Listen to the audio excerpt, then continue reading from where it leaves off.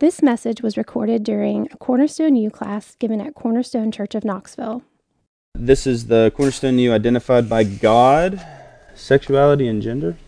And so I think that the last two classes Mike kind of laid the groundwork for us, and then Kent continued to lay the groundwork a little bit, looked at the life of Jesus and how we can learn from him with regards to the Bible's teaching on sexuality.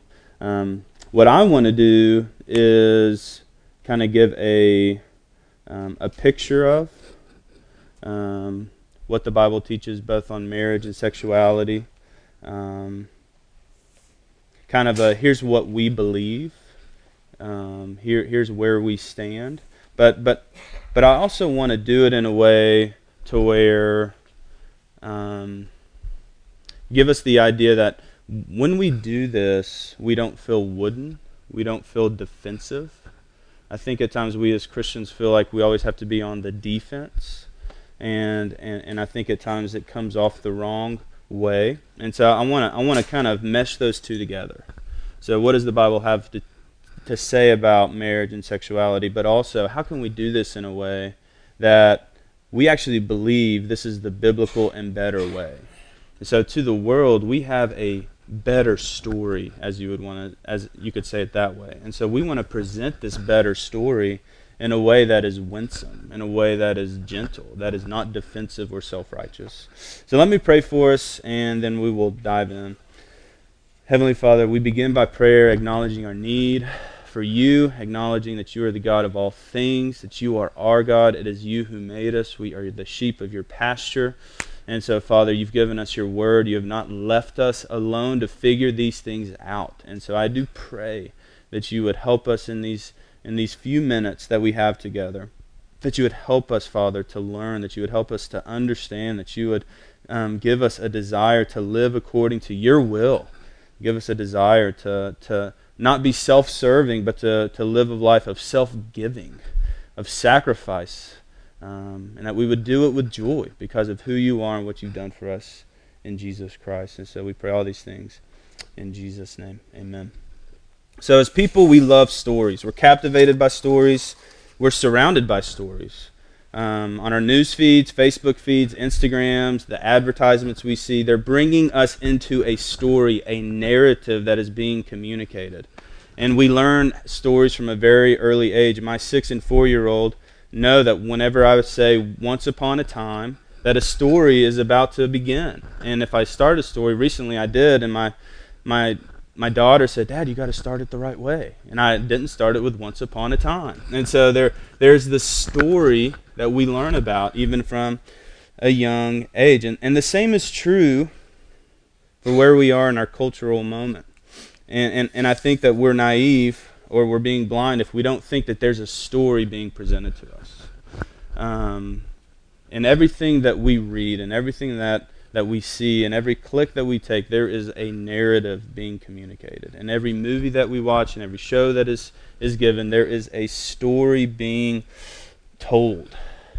And so we have to be aware of this. And it is quite incredible how media can portray a story, how they can pull you into a narrative, how they can portray and they can communicate truths and things that they believe, things that they want you to believe as a culture. They can bring you into that very subtly and make you feel like that it is the right way.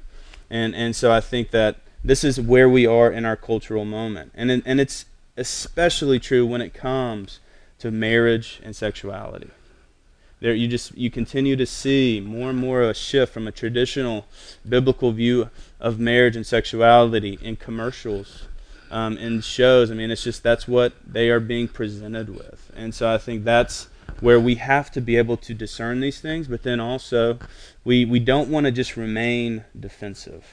But this is where we are, and it's amazing how fast that we've arrived here. I mean, they say that the sexual revolution began around the 1960s, but then in these last few years with Obergefell, the decision to legitimize and legalize homosexual marriage, and just recently the Equality Act. If you don't know what that is, it's being presented This bill and the provisions, they add categories of sexual orientation and gender identity to the list of protected classes in the 1964 Civil Rights Act. And so this is ramping up. This is becoming more and more important for us to understand and be mindful of, because it's going to have effect on our lives. So how are we to respond to this? How would you respond to this? How do we respond to this narrative? How do we respond to what's being presented to us? And I think where I would begin is 1 Timothy 2.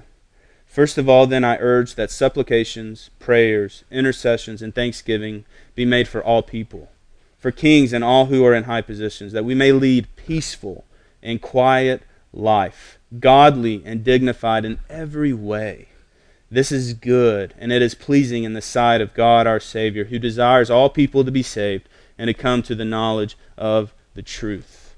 So I think this just, whenever you read about these, they're coming at us. There's this narrative against us. There's things that are being portrayed as wrong. We're going to be pursued now as being people who hate other people because we disagree with them.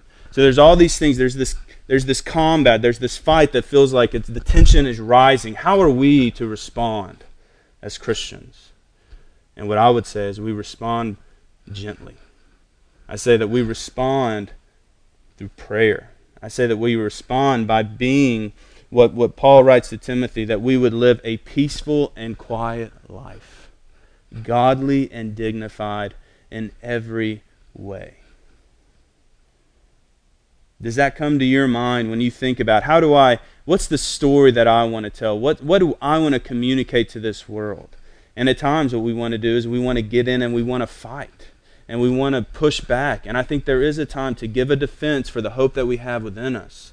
But that doesn't mean that we do it in a combative way. No, we do it through prayer. We pray for all people. What that means is not as all types of people.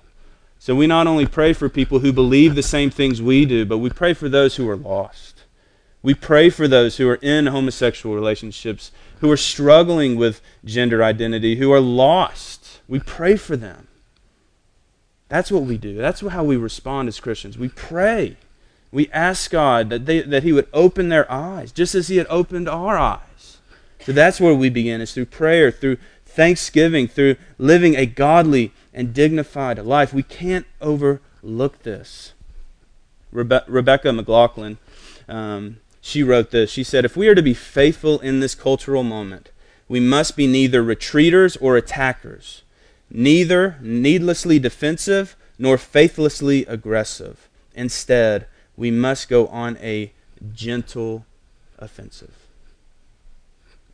A gentle offensive. And so what I hope is that as you think about these things, it helps us to go on a gentle offensive with this. To not simply retreat and hide. We don't want to hide from these things, but we don't want to be attackers. We don't want to just yell at people.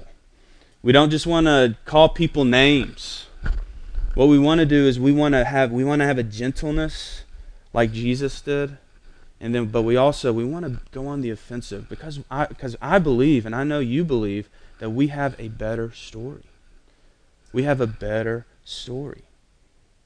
God has given us a better design, and so that is my goal this morning. How I want us to think. And I want us to be able to communicate that. And so what the Nashville statement, what that is that was released by the CBMW, Council of Biblical Manhood and Womanhood, and it was a response by them to our culture and even the church's beliefs of what it means to be a man and a woman, what marriage and sexuality is. And so what this statement does is that it gives you both things that they affirm and believe that Scripture teaches and denies. And so it's just a helpful, concise, clear document with Scripture that I would encourage you to read through, that I would encourage you to study, see what Scriptures they reference throughout that statement, and go to God's Word and continue to build a biblical conviction for these things, because that's what we want. We want the Bible. We want to have a conviction from God's Word. So please take those. They have a whole website. You can go to cbmw.org, and you can access that. There's commentary. It's a very helpful website. But here's what they say. I believe this is one of their first statements. They say, we affirm that God has designed marriage to be a covenantal, sexual, procreative, lifelong union of one man and one woman as husband and wife, and is meant to signify the covenant love between Christ and his bride, the church. We deny that God has designed marriage to be a homosexual, polygamous, or polyamorous relationship. We also deny that marriage is a mere human contract rather than a covenant made before God. So that's just to give you an idea of how they say these things. So not only is it affirming, here's what we affirm, but here's what it denies. And this is what we affirm, that God has designed marriage, that it's covenantal, that it is sexual, it's procreative, it's a union between, a lifelong union between one man and one woman. It's meant to signify the covenant love between Christ and his bride. This is the better story. This is what we have to offer. So let's look through this, consider this. First point is going to be God's good design. So when we come to questions of sexuality and marriage and how we define them, we have to do it based on how we view the world. So how do we view the world? How do we view the world that we've been created in? Mike mentioned this, I believe, in the first class, but for many, there is a separation from what is objectively true based on scientific fact that can be seen and observed and tested, and that which is subjective, that which is more private and personal. So that which is private and personal is more that of morality, questions of theology, what we believe about God. So since we can't see God and study God and know God in an observable way, then that's more of a subjective sense. What is true for you may not be true for me. What you believe and how you live may be different from me, but it's not hurting me, and so it's okay because your morality is based on what you believe, not what I believe. So what this does is that it puts man and woman at the center. What we observe to be true, what we deem to be true. What is true for you may not be true for me, but that's okay. But this isn't the Christian worldview, right? This isn't the Christian worldview. It's one, the Christian worldview is one that does not come within, but comes from outside of us. It is one that is not conformed to what I think, but actually challenges what I believe. It's one that pushes my thinking, that challenges my thinking and behavior. It can make us feel uncomfortable because the things that we believe when we come to God's Word and what God has to say, it may be different. And most of the time it is different. And it's not only saying, here's the differences of belief, but in actuality, you're living totally wrong. In fact, you're dead in your sin. In fact, you need a Savior or you're going to spend eternity in hell. That's what the Bible has to say. That we were created by God and for God, yet we don't live for Him. So it's uncomfortable. It's uncomfortable. And when you go to God's Word, what you see, though, and what you find is that there is a created order. God hasn't just left things for us to figure out, but He's ordered things. There's a created order. And what I mean by that is something that when God, in the Garden of Eden, when He spoke creation to be, when everything came into existence, there was an order from that point. Something that was set and established that even continues to today. So even though Genesis 3 happened, even though the fall happened, even though sin entered the world, there's still a created order. That God is, yes, sin has marred and yes, sin has destroyed in many ways, but God is redeeming that. And one day He's going to renew it and He's going to make all things new. But there is this order that exists. When God built the universe, it was like a building He did. So according to this blueprint, He calls it wisdom. And wisdom is fundamentally underlying order according to which the universe is constructed. So when you speak of the architecture of a certain hardware or software, meaning the structure given to it, once you understand the architecture of it, you should be able to understand how it functions and behaves and works. So the world is God's creation, and that includes us. His fingerprints are all over us. And this world, the heavens, they declare His glory. We see the differences between male and female. We see the design differences for specific purposes. As Abraham Kuyper said, there's not one square inch in all of creation that Jesus does not cry, mine. So we are under the lordship, we are under the divine rule of God. But the reality is that sin has entered the world. It is in our hearts. And what we do is that we see and know the truth, but we suppress it. We don't like it. It challenges us. It calls us to a different thing. And so what we want to do is we suppress it. We're not neutral with these things, but we're very much putting our own views of those, or those of our culture and world, in place of God's. So when we're born into this world, it's not like that we're just these neutral beings who we need to figure this thing out for ourselves. That we have this brain so that we can figure out how we want to live. No, there are things going on that we have been created by God, and we're imaging God. And so God's given us these things, these gifts, these bodies, these minds, so that we could fulfill His purposes. But because of sin that has entered the world in our hearts, now we're not neutral anymore. We're not neutral. We're hostile. And yes, there is common grace. Yes, there is that people do good things, that people can build and create art and things that magnify and I would say can glorify God. But in terms of living under God's good design and saying that I want to live for Him, that's just not the case.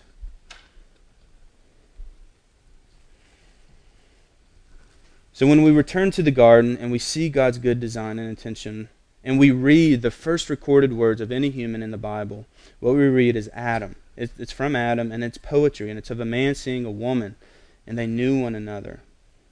And so what we see is that God provides a helper for this man. In Genesis 2:24-25, He says, "Therefore a man shall leave his father and his home, and hold fast to his wife, and they shall become one flesh. And the man and his wife were both naked and unashamed." And so Adam sees this helper, this woman, fashioned from his rib perfectly for him, and then he has these wonderful bones of my bone and flesh of my flesh. This is who I've been looking for. And then they knew one another. And what that means is there wasn't just kind of this, hey, I know who you are. No, there was this intimate, experiential knowledge. There was this connectiveness. There was this oneness that they experienced. And it was something that God had given them. And so we see that this is the first marriage. We see that this is the first picture of what God had intended for His people. And so this is the good beginning. When Jesus and Paul are asked about marriage, where do they take their listeners? They don't take them to Moses. They don't take them to the law. They don't take them to where they were talking about all these, here's how you do divorce, here's what marriage is, here's what this is. No, they take them all the way back to the Garden of Eden.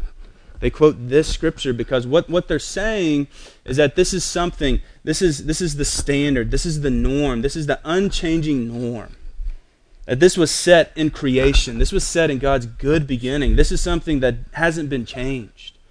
That a man and a woman should leave their mother and father and hold fast to his wife, and they should become one flesh, and the man and his wife were both naked and unashamed. This is the picture of marriage. This is what God has said is what marriage should be. The Bible sets sexual ethics before us as rooted and grounded in an unalterable moral ordering placed in creation by the Creator. The Bible sets sexual ethics before us as rooted and grounded in an unalterable moral ordering placed in creation by the Creator. The moment that we say marriage is this, we are going to immediately be pushed back by our culture. Because our culture and our world, and even those who would, in the church, some in the church would say, once you seek to define marriage, you've gone too far. They don't like the little word is. Because they want marriage to be defined in however they want to define it. The moment we say that marriage is a covenant love made before God between a man and a woman, lifelong, sex in the context of this union, then we are going too far. Because we are not, who are we to say what marriage is for them? Yet this is the world that we live in. And it's sad. I would say it's a maddening development. But more than maddening, it's saddening. Because what it's done is that it has promised this newfound freedom, right? Come and experience this sexual freedom. I've been liberated, set free. Come and experience this freedom of pleasure. Experience your true self. Live out how you want to live. Experience what true love is and all these promises and what they find. And what is so saddening is that what they find is that these promises are not able to be fulfilled. It's still not what they're looking for. It still doesn't deliver on the promises. What this does is that when this happens, it cheapens sex. When we do this, they're thinking that this makes sex all the more better. But what it actually does is it cheapens it. And that's our second point, cheap sex. What do I mean by this? Here's what's being written and encouraged in our culture. Here's just a few snapshots. Sex can be purely physical and separate from love. Just purely physical. So don't need to love one another, don't need to really, at times don't even really need to know one another. We're just here purely for physical pleasure. And that's okay. That's what sex is for. So here's one magazine warns teenage girls to keep your heart under wraps, or boys may find you boring and clingy. One magazine, Cosmo, advises women that the way to wow a man after sex is to ask for a ride home. To make it clear you have no intention or hopes for relationship. This is the advice. This is the things that are being written. These are the things that are being encouraged in our culture. The goal here is that sex is purely physical. There's no need to get emotionally involved. It's just pleasure is the most important thing. Pornography makes this even easier for men and women. We are able to detach ourselves from one another and gratify our own desires. This distances men and women from one another. A laptop never says no. It makes no emotional demands. There is no commitment. It's purely pleasurable. This is what Jonathan Grant has to say. He says the consumerist mindset has also been wheeled like a Trojan horse into the sanctuary of our personal relationships. Social media, online dating, and cyber pornography encourage us to be hyper-connected, but these interactions are almost invariably one-sided. We enter into them only so long as they satisfy our need. They offer connection without intimacy, commitment without risk, and companionship without mess. The online world all too often offers ties that preoccupy us rather than ones that bind us to each other. This is the world we live in. This is the world that we live in, an online world that all too often offers ties that preoccupy us rather than ones that bind us to each other. We live in a world now where pleasure matters more than personhood. Cheap sex is when the end game for both parties is simply being able to experience pleasure. This is what the hookup culture, it's growing. People are hooking up more. They're swiping to connect on Tinder. There's all these things that are cheapening sex. In the past, sex was expensive. What I mean by that is sex meant a commitment through marriage. There was a promise to love and fidelity.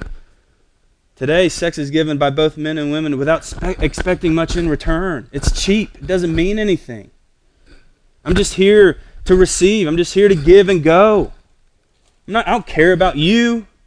I don't have anything to say to you. I care about me.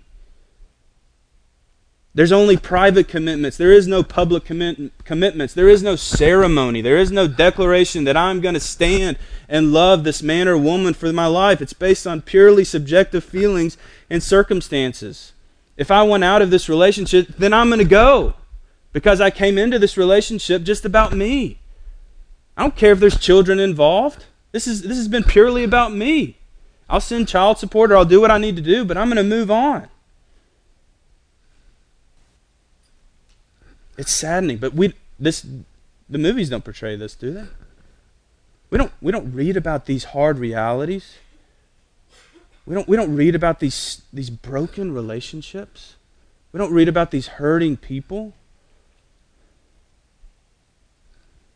This is where I agree with when Ray Ortland was here. What he said that there's going to come a time where this is going to end.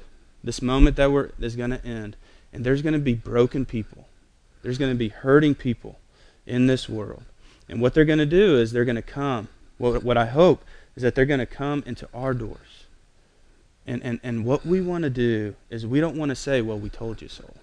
That is not our response. What we say is that, hey, you are welcome here. We welcome you. And what we have to offer you is Jesus Christ. What we have to offer you, let me tell you what you were created for. Let me tell you not just another story. Let me tell you a better story. Let me tell you about, here's who God is. And here is why He's created you. Here, let me tell you what sex is about. Let me tell you what commitment is. Let me tell you what sacrifice is. You want to know that someone sacrificially loved you? Do you want to see what sacrificial love is? Let me take you to a place called Calvary. Let me take you to a place where someone was willing to endure the pain and suffering and separation for sinners. That's where we want to take them. So point 3, a better story. So where would you begin this story? Where would you begin? If someone came to you and they wanted to talk, where would you begin? Where would you begin? You don't have to answer. Just think about that. Where would you begin? How would you start? How would you start? I think it's an important question to ask. Where would you begin? Where do you think is the most important thing when we begin to talk about kind of this vision? I think we have to pull people away from this idea that sex is the end-all be-all of life. We are sexual beings, but that does not mean to fulfill your true humanity is to have sex. I mean, if that's the case, then Jesus never had sex. John the Baptist, Jeremiah, Elijah, these men, did they miss out on life?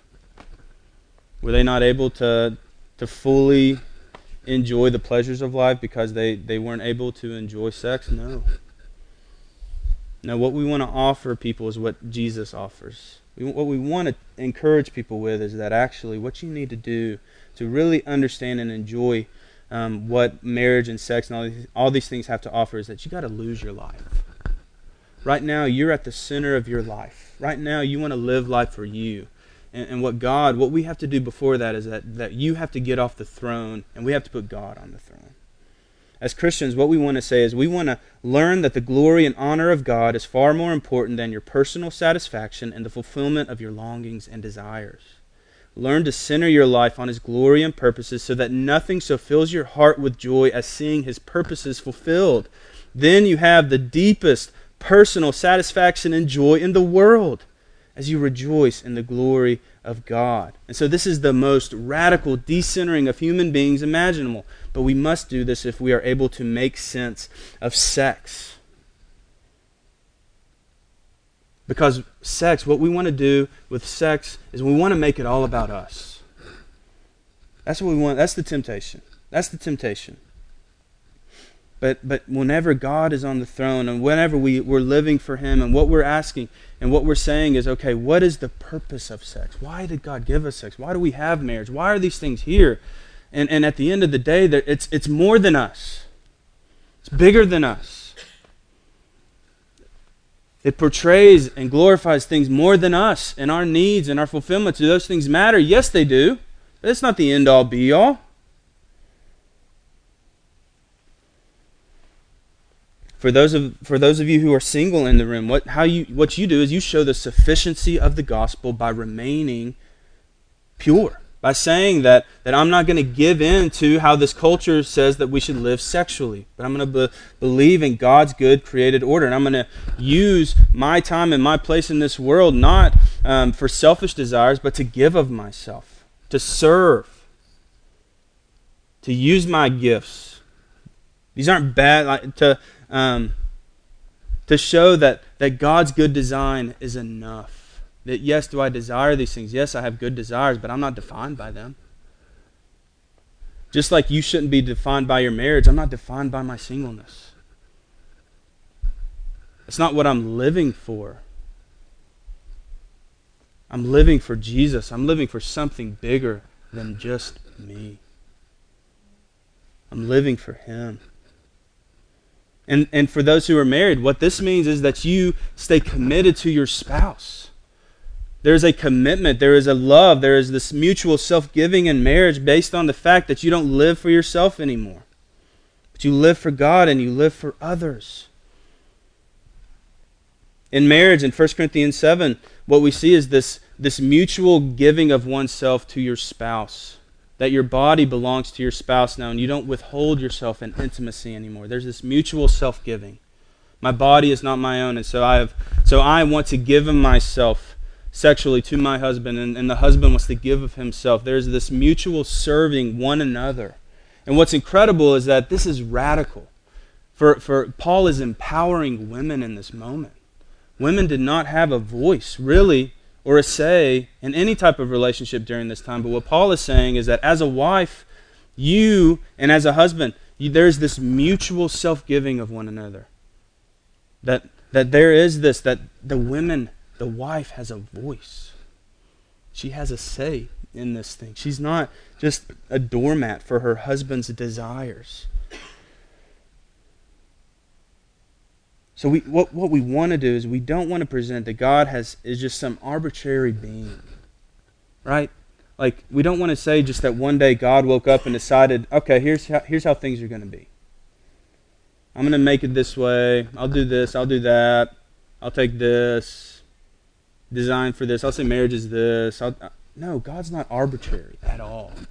What we want to say is that in the midst of all this, what we want to say is that God, His commands, we want to present to people not just God's commands, but we also want to present to them His character.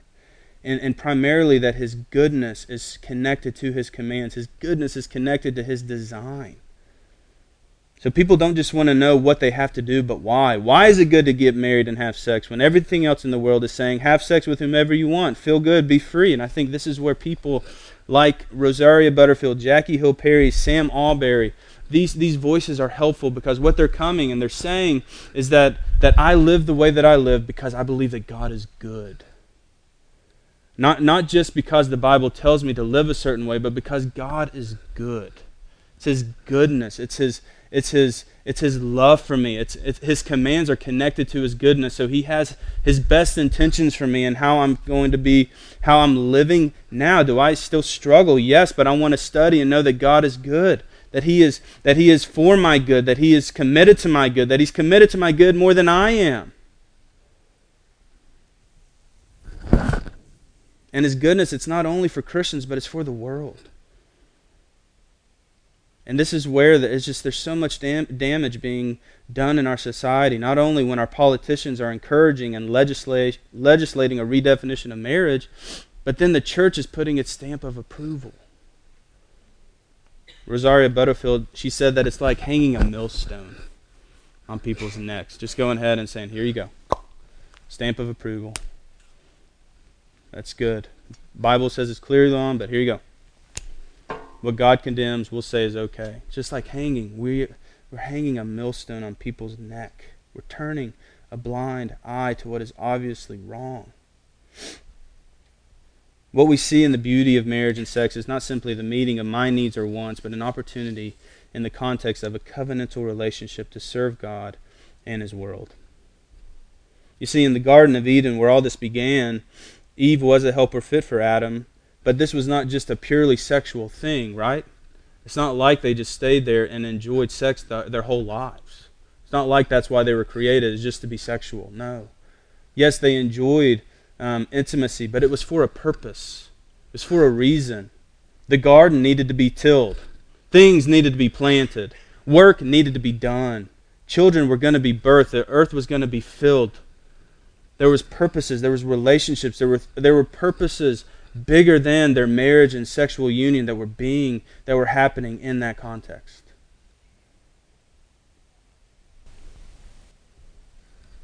We have to remember that. We have to see that. Marriage is a wonderful gift from God. Sex is a wonderful gift from God. But the goodness of it is that it's in His and God's good design.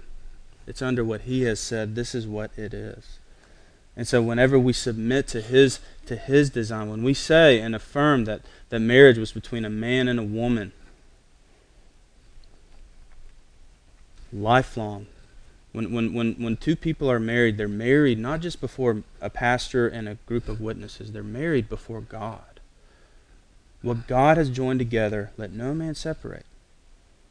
So it's a covenant made before God. It's not a private commitment, it's a public commitment. And so it's a commitment where you're held accountable. It's a commitment where people are watching and helping and involved. And you want that. It's a commitment to where the intimacy and the relationship is not purely sexual, but there's also a friendship.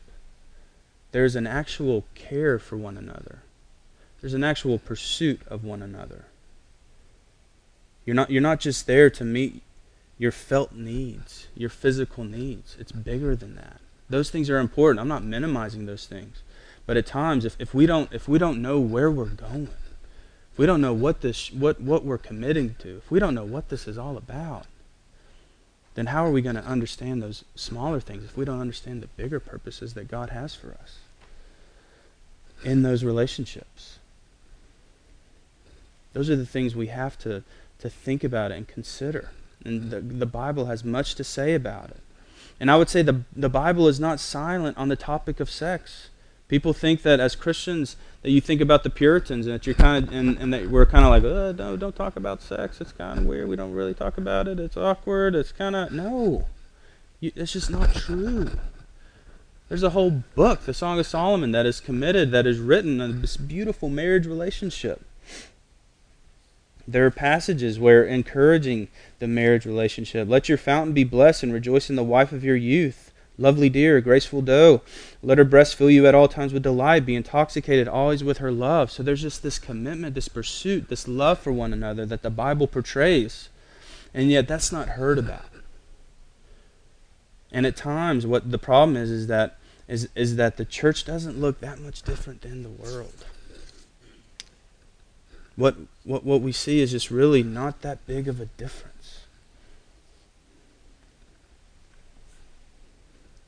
And I think that's where we have to pull the log out of our own eye before we pull the speck out of someone else's. We have to ask those hard things. We have to ask hard questions. We have to look and consider, what am I living for? Whether I'm married or not, what am I living for? Whose glory, whose pleasure, whose delight? What are the truths that have come into my life that are directing my path, that are directing what I click and what I don't click, what I search for, the relationships that I foster and pursue, and the attention that I garner, and just all the friendships that I have, or the friendships that I don't have, or the questions that I have, the desires that I have. There are all these questions. And I think at times it's good we need to ask those questions. And we need to go to God's Word with these questions. And we need to ask trusted friends those questions. And that's why God's given us the church. That's why God's given us pastors, teachers, fellow members, because it's an expression of His provision and care for His people. He hasn't left us alone to figure these things out.